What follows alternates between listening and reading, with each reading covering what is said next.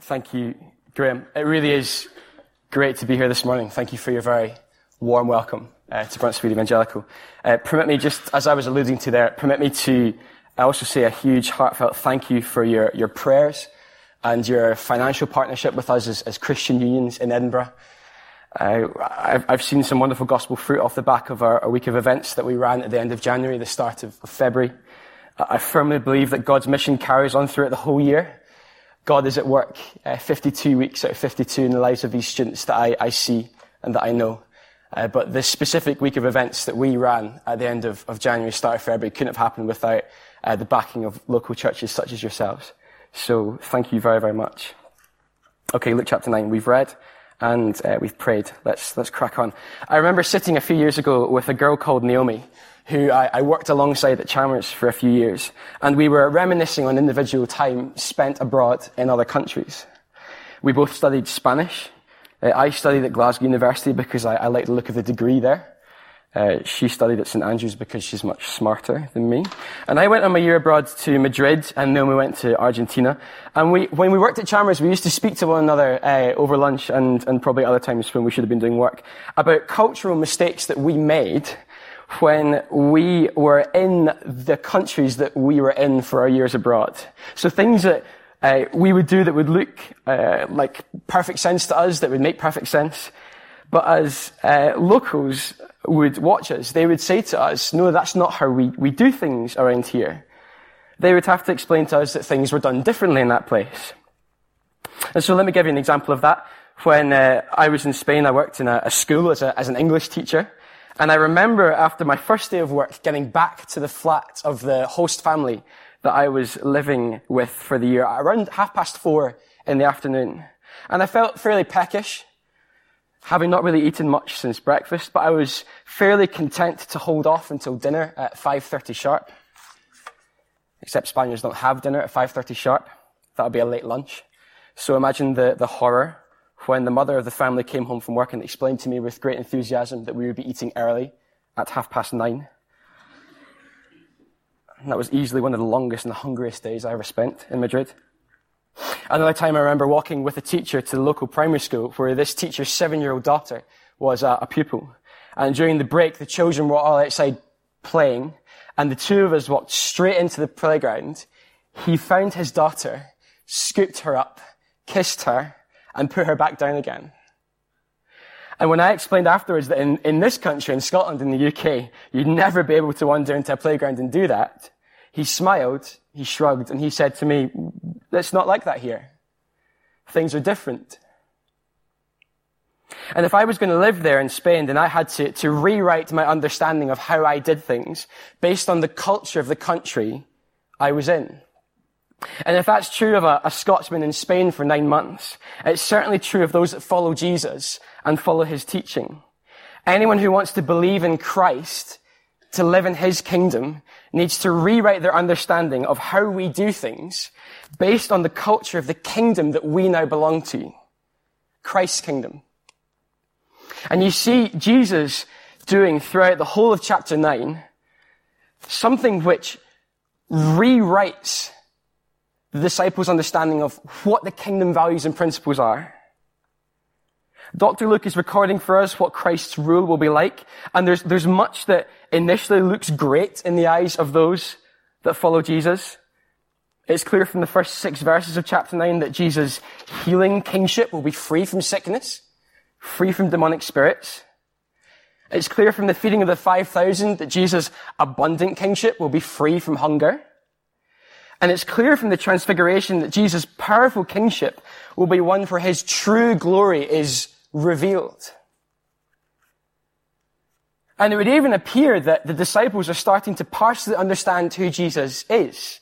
Peter says in verse 22, you, Jesus, are God's Messiah. But what's obvious from what we read earlier on is that the disciples still have a very this world view. They run the risk of interpreting everything as a we experience glory now understanding of Jesus' kingdom. And you can see why they might think that. after witnessing everything that Jesus did and everything that Jesus said, what could possibly go wrong? He comes as a king with an authority, with a glory unlike anything ever seen before. However, Jesus makes it very clear that he comes as a suffering king. His kingdom, by contrast to the expectations of the disciples, has vastly different values and operates in a very, very different way. He mentions his death in verse 22. He mentions a life of self-denial from 23 to 26. Jesus is rewriting his disciples' understanding of what it means to be a part of his kingdom. You want to follow me in my kingdom, chaps? Well, you'll have to undergo a serious readjustment of your expectations. You think we experience glory now? Well, it's not like that here. Things are different. That's not how we do things around here.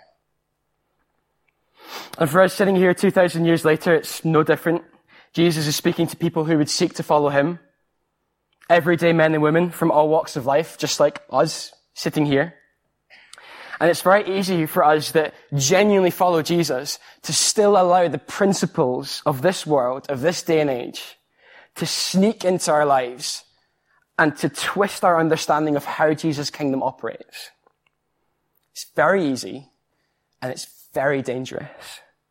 And Jesus will not allow it to happen. Perhaps you're here and you're looking into Christianity for yourself. Here it is. Here's what it looks like to follow Jesus.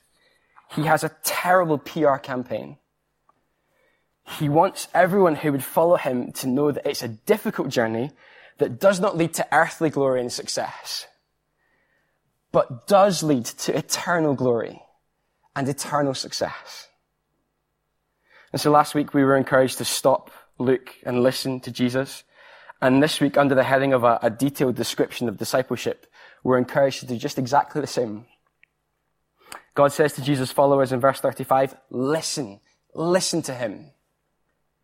And so the first thing to listen to, from verses 43 to 50, is the caution from the king who devotes his life.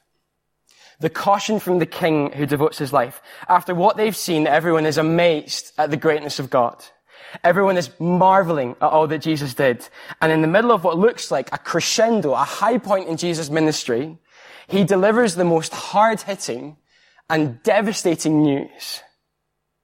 He turns to his disciples and says, verse 44, listen carefully to what I'm about to tell you. The Son of Man is going to be delivered into the hands of men. At the moment when Jesus looks at his most invincible, he says, I'm going to die.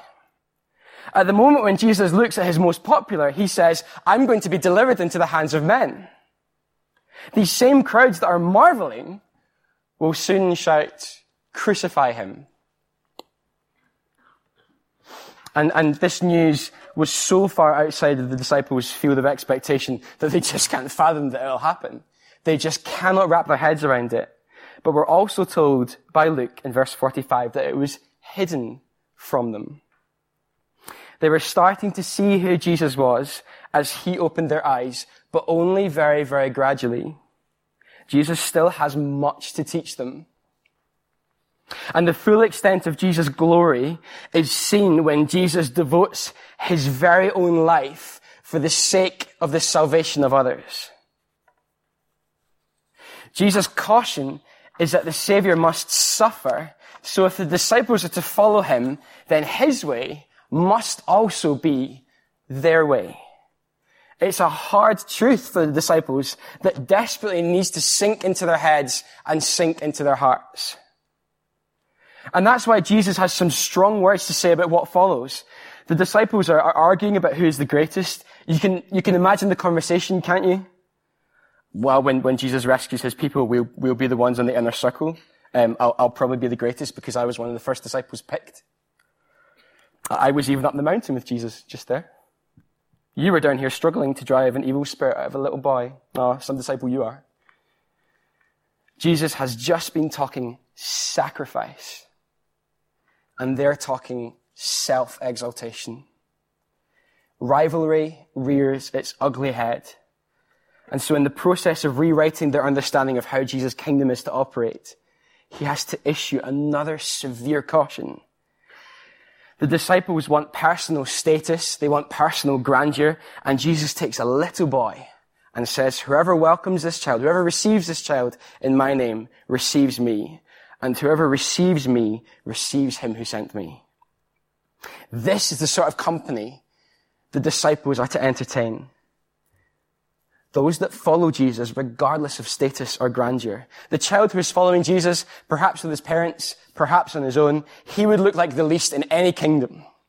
No reputation, no standing in society. But if this child follows Jesus, then whoever welcomes this child in Jesus' name welcomes Jesus himself. No self-promotion. Instead, sacrificial welcome. And you see how it's a picture of what Jesus is doing. He welcomes the lowest. This child cannot offer Jesus anything. And yet Jesus takes the boy and puts him by his side, knowing that he will devote his life to forgive the sins of this young boy.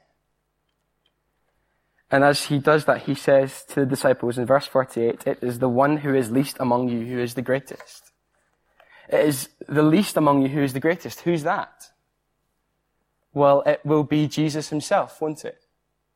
As he hangs on the cross. He will be the one who will become loathed, despised, delivered into the hands of men. He will become the least. But Jesus knows that the path to true greatness and glory takes him via the cross. And he wants his disciples to follow accordingly. Jesus models and will model the selflessness and sacrificial love he wants his followers to have, because that is what true glory looks like in Christ's kingdom. And just in case we were starting to wonder if the disciples were beginning to comprehend, John very helpfully clears it up for us. His response to all this is to say, "Oh, Master, we saw someone driving out demons in your name, and we tried to stop him because, he's not one of us." And after everything that Jesus has just been explaining, my initial response to John is, "John, you idiot." And yet I know exactly what it is to be in John's position. I was helping out last week at a CU events week down in Coventry. It's the middle of nowhere, honestly. And on Friday morning, we were feeding back as to how the Thursday night event had gone.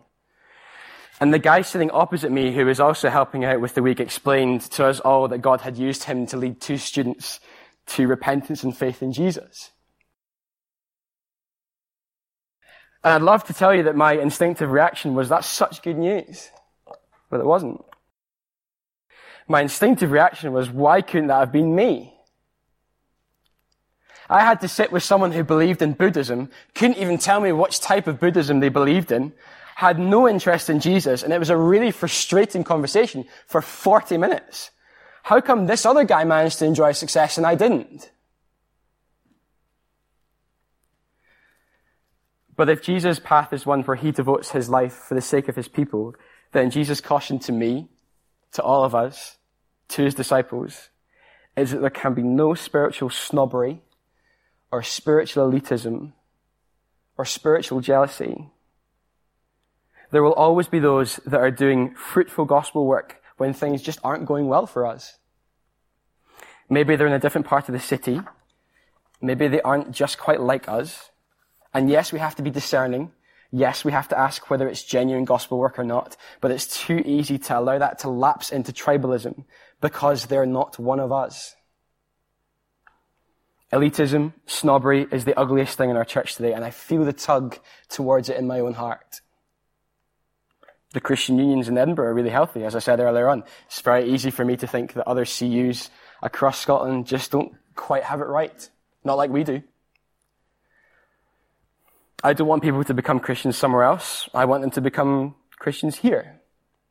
How ugly is that? And you guys will know where it risks appearing in your own hearts and in the life of the church here. But what will put a stop to it is listening to the caution that comes from the King that devotes his life. If people are going to follow a selfless and sacrificial King Jesus to true glory in his kingdom, How can we take any self-promotion on the way? It's a real message for all who are called to be disciples. Let there be no self-promotion, rivalry, triumphalism. Rejoice. Rejoice when others are doing the work of Christ's kingdom. The second thing we're to listen to is the correction from the King who demonstrates his grace. Verses 51 to 56. The correction from the King who demonstrates his grace. 51 is a turning point in Luke's gospel. Now Jesus resolutely sets out for Jerusalem.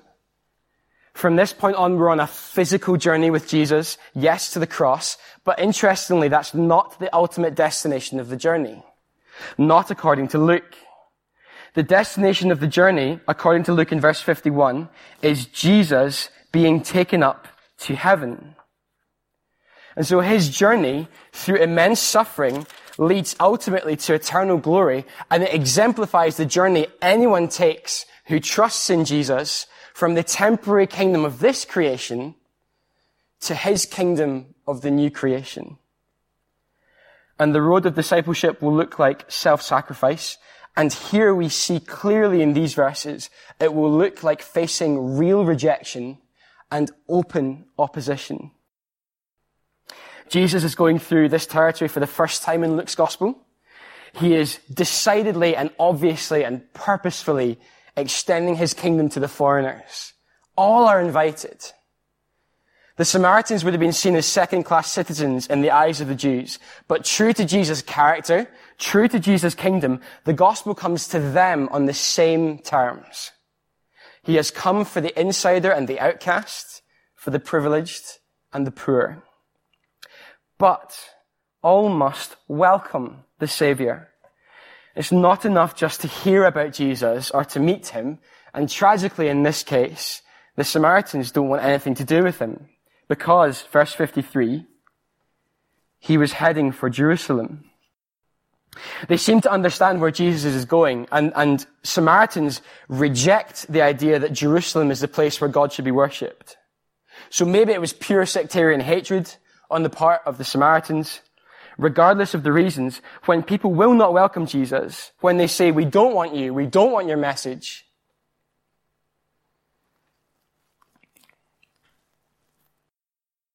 Jesus listens.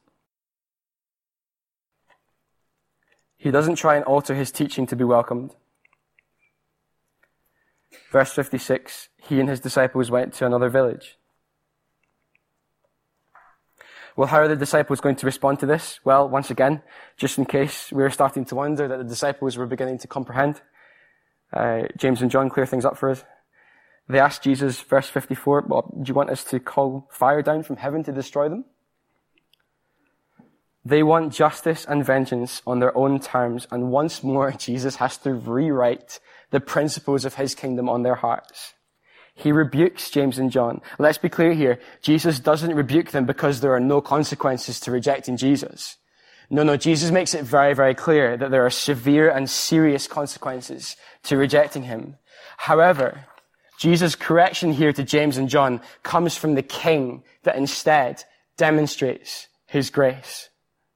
Wonderfully, if you read on in Luke's second book of the Bible, Acts, you'll see in chapter 8 that Peter and John, of all people, place their hands on many Samaritans to receive the Holy Spirit who have heard the gospel and are new Christians. I reckon John, when he was there in Samaria in Acts chapter 8, probably kept pretty quiet about what he'd said here in Luke chapter 9. But to see the Samaritans who had rejected Jesus now welcome Jesus instead is a wonderful display of the grace that the King extends towards his enemies. Jesus makes it very clear that whilst it won't happen to everyone, there are definitely those that first resist the message of the gospel, who latterly welcome Christ into their lives. I'm sure we'll know of people like that. Again, very easy for me to think, how awful of James and John to suggest such a thing as fire from heaven, when Jesus had very, very clearly spoken about welcoming the outsider. However, I've had some fairly choice thoughts about those that have rejected the gospel and have mocked the King that I follow. Perhaps even in my darkest moments, I've thought, I cannot wait until that person stands before God and realizes they've been wrong all along. It'll feel so good when that person kneels before God and feels the weight of every word they've said against him. Have you ever thought that? Is that such a different attitude to the one that James and John display here? I don't think it is. Let's understand the reality of all this. To be on the path to glory with Jesus will always mean hostility from all sorts of people for all sorts of reasons. Let's not be surprised by that. Yet Jesus is patient and his judgment is withheld for the moment. And knowing that the King we follow demonstrates his grace to his enemies means that we too are to extend grace to those that oppose him. And friends, it's incredibly hard, isn't it? It can often come at real personal cost. And yet it was exactly at a real personal cost that Jesus extended his grace to us before we were his friends. Realistically, can we seek any sort of earthly retribution for those that have opposed Jesus when we have done exactly the same thing, and yet Jesus has demonstrated his grace towards us? Wonderfully, thankfully, vengeance does not belong to us. It belongs to the Lord. So in turn, we extend grace to others. See again here how Jesus' way ends up being the way of the disciple too. So the caution from the King who devotes his life, the correction from the King who demonstrates his grace, and now finally, as we close, the call from the King who demands our all. The call from the King who demands our all. Very quickly, 3 short incidents between Jesus and those that would follow him. That word is all over our last section this morning, follow. And Jesus is clarifying the nature of the call to follow him. The first man that he speaks to wants to leap into a commitment to follow Jesus without first understanding the cost of it all. Jesus warns him clearly in verse 58 that whilst foxes have dens, birds have nests, the Son of Man has no place to lay his head. Jesus' path he walks is one of homelessness in this world. It's a world that he created. Even the animals have somewhere they can call home. And yet he's not putting down any roots in this world because he is heading towards the cross and he is heading towards the new creation to come. He is an outcast in this world. And for any disciple seeking to follow Jesus, we cannot permanently invest in the things of this age. We cannot put unhealthy roots down in this world as our home. Not when we weigh it up with the new creation to come. And Jesus is seriously reconfiguring how his followers view things in this world. It doesn't mean we can't enjoy things. Please don't mishear me. Friends, family, romance, holidays, sport, food. These are good gifts to us from God. But the Son of Man, the Creator, didn't think to take a home for himself in this world when he was here in the flesh, sharing the good news of the kingdom to come. He had every right to, but he didn't. He knew where he was headed. And his demand on this first man is that he will follow a Savior who did not find his home here. That's the warning. His people can expect a life of exile, not comfort, in this creation, awaiting the wonderful new creation to come. The second person Jesus calls to follow him gives what initially seems like a perfectly reasonable reaction in verse 59. Lord, first let me go and bury my father. Surely that's only reasonable. But let's understand that the whole burial process for a Jew would have taken roughly a year from start to finish. It's not even explicitly clear that this man's father has died yet. He might still have a few years to go first. But regardless of all that, this man has not grasped the urgency of Christ's call. Nothing is more important, not even our earthly families. The Bible has some very positive things to say about family life. We're told to honor our parents. We're told to raise our children to know and to love Jesus. However, when the time comes, and it will often come, Jesus' call is firstly to him and to his kingdom over our earthly relationships with family. I've spoken to young men and women who have given their lives to Jesus at university through various events weeks. And these students have parents that are now desperately upset and desperately angry that their child goes to church every week. I've spoken to students who are thinking of perhaps spending a year volunteering with UCCF, working for a church or another Christian movement. They're expected to fundraise for the year. And often these young men and women come under tremendous pressure from their parents. Some of these parents are Christians. And they say things like, how are you going to afford that? I think you should be getting a job, a good job. We've paid for you to go through 3-4 years of university. What a waste it would be if you were to give it all up and work for a church. Leave that for other people. And the tug of feeling like your first allegiance is to your parents at the expense of honoring Jesus is very, very real, and it's very, very hard. Jesus' call as king is to demand all of this man's life, and it's the same call he places on any follower. It's a deliberately sore example here. It's a deliberately sore example because it's meant to show us just how difficult it is. As I said, no small print. Even the best of reasons and excuses cannot delay, cannot derail us. And the last interaction is similar. A man says, I will follow you, Lord, but first, let me go back and say goodbye to my family. Surely, again, a fairly reasonable excuse. But the man is betrayed by his own words. I will follow you, but first.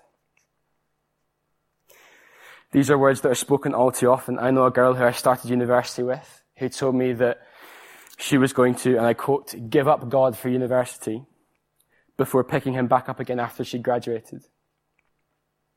I will follow you, but first. And it's no surprise that she's no longer anywhere near following Jesus. And Jesus says that this man and anyone else with this attitude is similar to a man who plows, looking away over his shoulder, only to see the plow veer off track. We've seen it happen ourselves. Jesus has to be our sole focus before anything else. There's no room for Jesus plus. The first man is too quick, hasn't weighed up the cost. The second is too slow, hasn't grasped the urgency. The third is too busy trying to juggle Jesus alongside all these other commitments. And Jesus' call is to demand everything, not because he wants to ruin our fun, not because he needs our everything as a narcissist, but Jesus knows that true joy, true discipleship means following him wholeheartedly. He knows the dangers of allowing the principles, the values, the priorities of this world to creep into our walk with him. And he does not want us to fall away from him. So he says to his disciples, that's not how we do things around here. The caution from the king who devotes his life is to say no to self-promotion, no to spiritual snobbery, no to rivalry. The correction from the king who demonstrates his grace is that we will face opposition, but we respond not with our own flavor of vengeance, but with grace and patience in the same way that he did. And the call from the king who demands our all is that true discipleship means that he is the number one priority in our lives. It's uncomfortable. It's urgent. It's uncompromising. But it's everything that Jesus embodied when he was on earth. Jesus doesn't make demands that he did not live out himself in his own life. Do you see that? When we experience all of these struggles, when we try and soldier on to live the life of a disciple, we can turn to Jesus and say, this is really difficult. And he turns back to us and responds with, I know. Trust me, I know. And so the take home from today isn't moralism. It's not be more modest, be more gracious, be more committed. That's not what I'm saying. That's not Luke chapter 9. The take home is follow Jesus. See how he models that which his disciples are to follow. See the cross. See the way that he reconciles us to God and pays the debt of our sins. See the destination at the end. His kingdom for all eternity for the believer. Let Jesus be what motivates you to live in such a way that points away from ourselves, away from this world, to him and to his kingdom. Let me pray for us as we close. Lord Jesus, we thank you for the honesty and the realism that the Bible has towards those who follow you. Father, in many ways, the personal cost is great, but we can look at Jesus and we can see the way that he models all of these things for us to follow. And Father, we know this morning that an eternity with you, an eternity with Christ, is so worth the pain, the suffering of this day and age. Father, help us by your Holy Spirit to have our eyes fixed upon Christ. Help us by your Holy Spirit to lean upon you, not to mingle kingdom priorities and principles with the principles and priorities of this world. Help us, Father, by your Spirit to stay distinct. Help us to live the life of a disciple that genuinely loves you, increasingly as the days go on, that knows you better and understands the love that you have for us better. Father, we thank you that for those of us that this morning have not been doing this, we know that there is forgiveness because of the cross. We're so thankful, Father, that we can turn back to you, look at what Jesus did and say, forgive me, and know that that forgiveness is ours. And so, Father, would you forgive me? Would you forgive all of us sitting here that have allowed other things to sneak in and distort the principles of the kingdom in our lives? Give us everything we need, Father, to live a life that glorifies you in the same way that Jesus did, in whose name we pray. Amen.